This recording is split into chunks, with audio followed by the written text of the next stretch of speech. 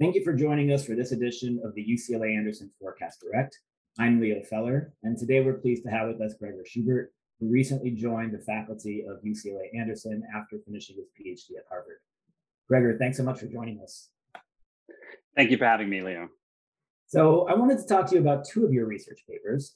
The first one has to do with migration during the housing boom and bust cycles that we've had over the past several years. Can you tell us about this research paper and what you've done with it? Yeah, so the motivation for this paper is that there's large variation in house price cycles across different areas of the United States. So for instance, Las Vegas has really large up and down cycles, while Topeka, Kansas maybe does not as much. And so at the same time, there are all these news items around the role that migrants from coastal California, for example, are playing in second tier cities in the US in terms of driving booms in local housing markets. And so this paper basically tries to quantify the degree to which local house prices are driven by these spillover migrants from high house price cities that are looking for more affordable housing elsewhere and thereby sort of driving up house prices in other cities. And so we see these cascading effects where house prices go up in some cities, that drives out some migrants who look for more affordable housing elsewhere, and then drives up house prices in those destination cities in turn. And so we see sort of house prices going up in a synchronized fashion in different cities that have these migration links to one another. We've seen this a lot during the pandemic, right? So we've seen this story about housing prices going up a lot more in places like Boise, Idaho, and Fresno, California, and the Nashvilles and Austins. Is a lot of people are leaving these expensive coastal cities. Do you have a sense of how Zoom and the ability to work remotely, how this might change some of the patterns that you found so far in your research? Yes, I think Zoom. I think so to some degree. I think it's will reinforce existing patterns. So where previously people were, for example, required to live in LA or San Francisco in order to draw a tech hub salary, they're now able to take a tech hub salary while living in a much more affordable place. And so in some sense, that makes the overall package of some of the tech hubs much less attractive because now you can get the same salary with a lower housing cost somewhere else. So in some sense, it makes those housing markets then in relative terms more expensive if you compare them, for example, to more affordable living in Boise. And so as a result, in some sense, Zoom and the ability to work remotely leads to somewhat similar dynamics to just an increase in house prices in places like San Francisco. It makes those tech hubs less affordable and drives people to try to live somewhere else. And so as a result, we would actually see very similar migration patterns to what we saw before the pandemic, in that people move from expensive cities to less expensive cities.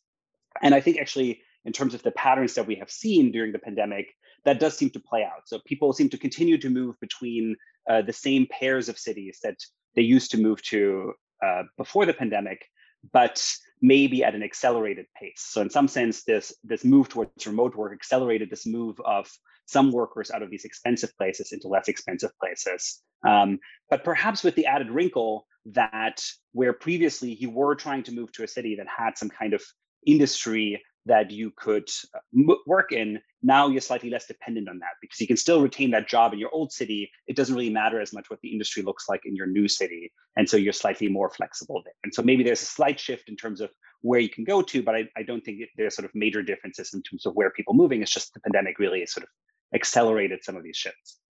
So then we actually think about, in urban economics, we think about productive amenities and consumption amenities, right? So production amenity being, your city offers a good environment to, establish a tech firm. And consumption amenities we think about as being, beautiful nature, nice restaurants, right? Things that consumers will actually want to benefit from. As people are able to take their tech salaries and work in other groups of cities, do we really see, to your point, the pattern of cities that benefit from this outmigration shifting to being the ones that offer, slightly better quality of life rather than, better productivity for firms? I think that's a great point. I think you're right that to some degree we would expect the mix to shift a little bit towards people caring slightly more about amenities than about productivity. To the degree that these old agglomeration benefits of having to be in the same place as the other white collar workers are no longer enforced to the same extent. It's actually surprising to me to what degree the main metropolitan areas that we would have expected to do well before the pandemic continue to do well to some degree in spite of sort of this dynamic. We still see New York City, Boston, LA attracting a lot of the young educated people and having rapidly increasing house prices. And I think part of that is actually due to the fact that these cities are not just productive hubs, but they are actually also amenity hubs to some degree. Like LA and New York City are attractive cities to live in even if they weren't also hubs for the technology sector and for finance. And so as a result, there are actually many workers who say, well, I don't have to live in San Francisco anymore. I'm not going to choose to live in Topeka, Kansas. I'm going to choose to live in New York City, but because New York continues to have that attractive amenity bundle. So in the US, it actually tends to be the case that those two tend to go together to some degree, I think. So what role do local housing policies play in some of the patterns that you see in your research, right? So if Los Angeles, for example, had more permissive housing policies and made it easier to build additional housing, how would that change some of your findings? Yeah, I think you hit on a key variable there. I think the main reason why we see these migration spillovers between cities is that when one city becomes really attractive and productive, it pulls in high-income workers of the local industries that are booming. And because cities don't accommodate additional employment with enough new housing, for instance, LA has very restrictive housing policies and a lot of low-density areas that just don't build enough housing. Because of that, it becomes very zero-sum. So when new high-income workers move in, other workers have to move out, and the way that the market ends up clearing is through rapidly growing house prices that end up pushing some workers out, and those then end up migrating to other cities, and that leads to these spillover house price effects, driving up house prices in Boise, Las Vegas, Phoenix, and so on in these connected cities. If LA, for instance, were building enough housing and actually accommodated all these inflowing workers by just putting up large multifamily buildings, for example, instead of sort of making it very hard to build anything beyond a certain level of density, then you'd actually see smaller increase in house prices. A lot of these incoming workers wouldn't displace existing residents, and you just see LA grow up in size and overall density rather than sort of having this zero-sum dynamic where some workers get replaced by others. And so I think I think if LA was more permissive, you'd see a softening of this migration effect where you wouldn't need migration in order to balance the scales and get the lower income workers from your city to find more affordable housing elsewhere. They could just find affordable housing in LA, for instance, by moving to a different neighborhood or just by building enough housing such that prices don't even go up in the first place. But you touched upon this a little bit, but is there a difference between the types of individuals who are local, right? So we're talking about maybe, high income, highly educated tech workers moving in, lower income, perhaps lower education workers moving out. Do you have a sense of who are the people who are, differentially mobile because of some kind of economic, either a positive shock or a negative shock? Yeah, so in my research, I've looked a little bit at who these people are who are moving between cities. And I think the first thing that was surprising to me was that while people always have this mental image of sort of retirees moving to Florida, maybe all these moves to second tier cities are really driven by people retiring, that ends up not being a major driver of overall migration dynamics. And the reason is just that retirees in the US just aren't that mobile. So people of retirement age end up making up less than about 10% of all the moves between cities because older people just don't move as much as younger people. And so what's really going on instead is that the main dynamics tend to be driven by college educated workers of working age replacing non-college educated workers of working age. And so I find this pattern where over the last 20 years or so, college educated workers have moved from less expensive cities to more expensive cities. And non-college educated workers have sort of moved in the opposite direction, where they've moved from more expensive cities to cheaper cities in general. And so you see this pattern even more extremely in highly housing supply constrained cities. So the more housing supply constrained a city is, the more zero-sum this dynamic becomes, where large inflows of college educated workers tend to be associated with large outflows of non-college educated workers. And so that tends to be sort of the flow patterns that are happening. Oh, so that's really interesting. So, especially during the recovery from the pandemic, we heard a lot of discussion about labor shortages, especially in places like, Huntington Beach and, parts of San Diego, parts of Los Angeles. what you're suggesting is that part of the reason that we're experiencing some of these labor shortages is that these demographic migration shifts that have happened have meant that higher income workers have moved in. There hasn't been more housing built, so that has also displaced lower income workers, and so we find a shortage of service sector workers in a lot of these restrictive housing policy cities. Yeah, I think that's exactly right. I think that to some degree, the shortage of lower income service sector workers is somewhat homegrown in places like LA, because in order to attract someone to, for instance, work in a restaurant, you have to compensate them not just for the usual sort of effort of working there, but you also have to pay them to be able to live in LA. And so that might mean compensating them for taking upon themselves a really long commute in order to get to their place of employment, or paying the exorbitant the rents that it would require to live anywhere close to where the main economic areas are in a city like LA. And so because we don't build enough housing, you need to compensate those low income workers a lot more in order to attract them to service sector jobs. And so for some of them, that might mean that they're just not willing at all to live in those areas, and that leads them to a shortage of workers. Or it might mean escalating salaries at the lower end of the income scale, which we've seen in recent years. So turning now to a different topic, you have another paper looking at employer concentration and how this affects wages. So this is really a hot topic right now when we think about competition and antitrust policy, about mergers and companies becoming larger and larger and becoming essentially monopolist, employers. Can you tell us about this paper? What have you found so far? Yeah, so this is joint work with Anna Stansbury at MIT and Bledi Tasca at Burning Glass Technologies. And so together with my co-authors, in this paper, we look at this important policy concern around the power that big employers have over their employees' wages. So there's an important concern that if there are few large employers in your local area and in your particular labor market, then they can push your wages down because you just don't have a lot of bargaining power.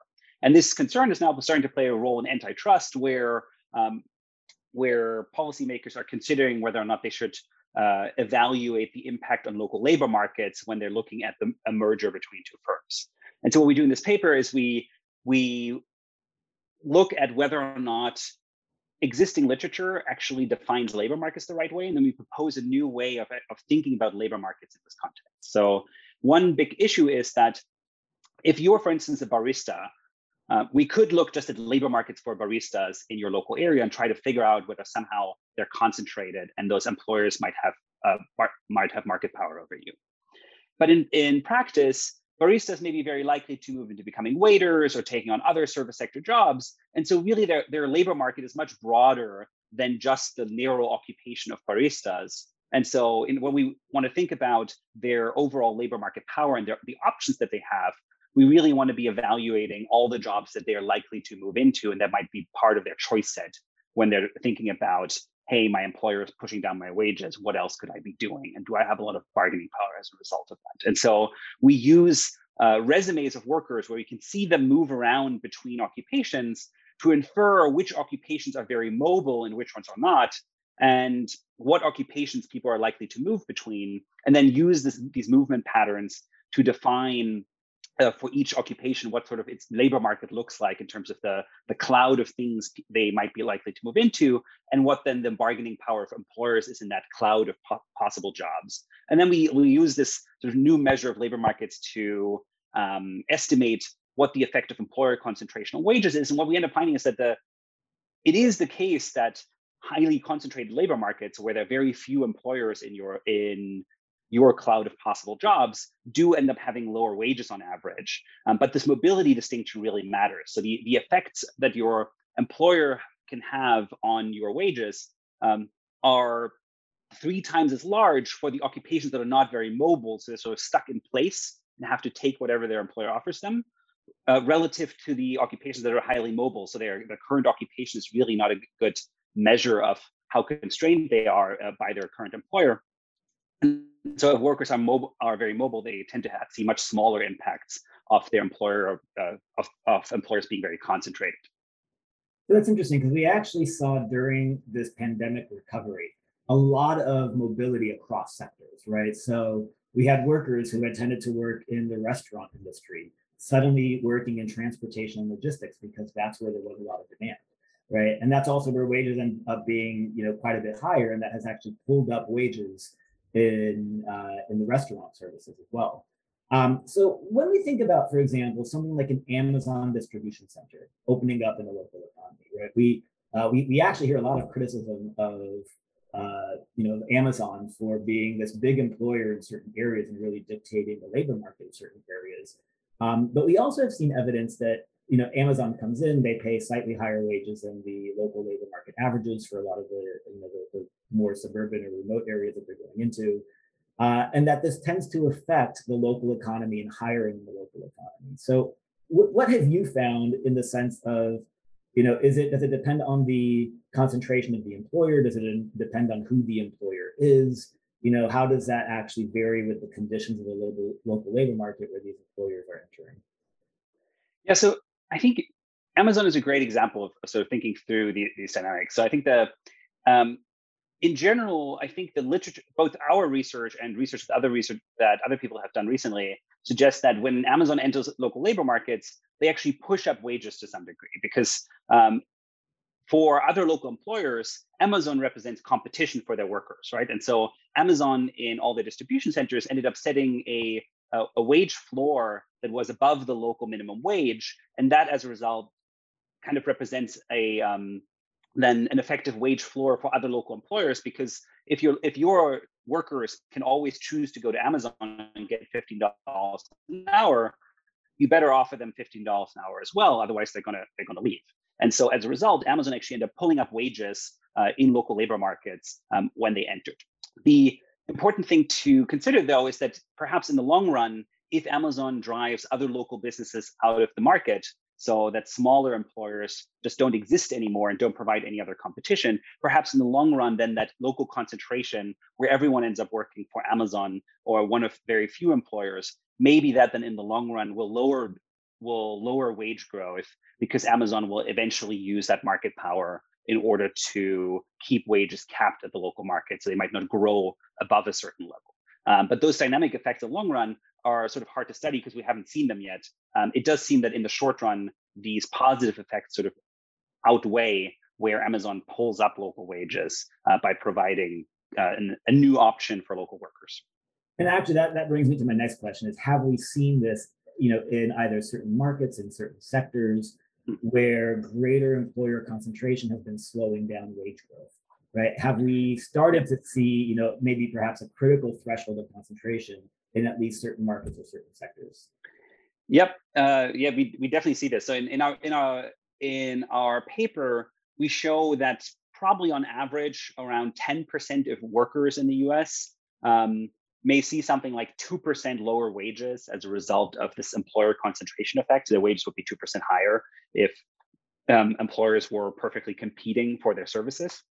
And this particularly affects service sector occupations that are either require some kind of licensing or where there's usually a lot of concentration on the employer side, and so people are not very mobile in their local markets. And so, for example, among pharmacists or aircraft mechanics, you do seem to see very little mobility across different occupations because they're these licensed professions and there don't tend to be that many local employment options that have good use for their skills. And so as a result, they're sort of stuck with their employer and maybe getting a lower wage than they would otherwise deserve because of this lack of mobility, interacting with concentration of their local employment.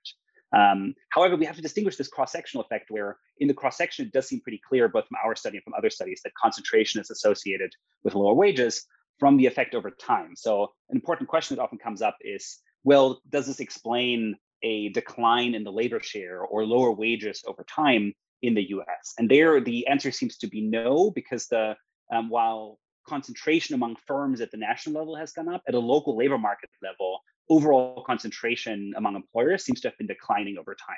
So while in the cross-section we have this negative result, given that concentration has gone down over time in a lot of local labor markets, because more national firms are competing in each local market, that would suggest that that should have an increasing effect on local wages. And so we probably can't explain longer run declines in the labor share or in wages using this concentration effect. It's more important for explaining cross-sectional differences within a time period.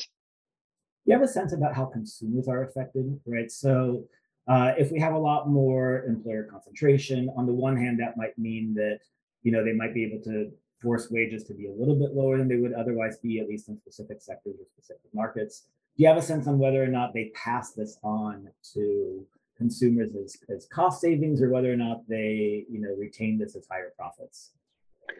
It's probably hard to make general statements about this. So we usually tend to think of these as sort of two separate parts of the puzzle, where firms have market power in their output markets, where they're selling their products, where they're competing with other firms on the price that they're charging, and then in input markets, for instance, for labor, where they're competing with other firms on the prices they're paying to their inputs. This could be materials as well, not just labor. And so if output markets are competitive, so that firms are sort of constrained in what they can charge, because either they're trading international markets or there are other firms in the market that are pegging the price at a certain level, then the firm really can't pass any of their cost changes on to prices. They have to set the price at whatever it needs to be in order for them to sell anything in the market. And so even if they have monopoly power, even if their monopoly power declines and they have to pay higher wages to their workers, they'll just have to swallow that increase in cost and lower their own profits because they're sort of constrained on the product market side. However, if firms do have some market power on the product market side, then they might be able to pass some of those higher labor costs on to higher prices, and that will usually go along with a reduction in their output. So they sort of produce less at a higher price instead of producing larger amounts at a lower price, in order to avoid having to pay so much to workers. But at the end of the day, these dynamics are actually kind of complicated. So because one firm ends up reducing its output, that may then lead to entry of other firms in the long run. And so I'd actually say this is sort of at the forefront of where the research is at right now. There's a lot of interesting research going on the interaction between market power in consumer markets and in labor markets. And I don't think we have a conclusive answer yet to what degree this matters empirically and how these two things interact, but there's definitely some interaction there if output markets are uncompetitive. Fantastic. Well, Gregor, thank you so much. Fascinating discussion. And we're thrilled to have you at UCLA, a fantastic addition to the team. So thank you very much for taking the time for doing this podcast and for some of your very insightful research. Thank you so much for having me. This is great.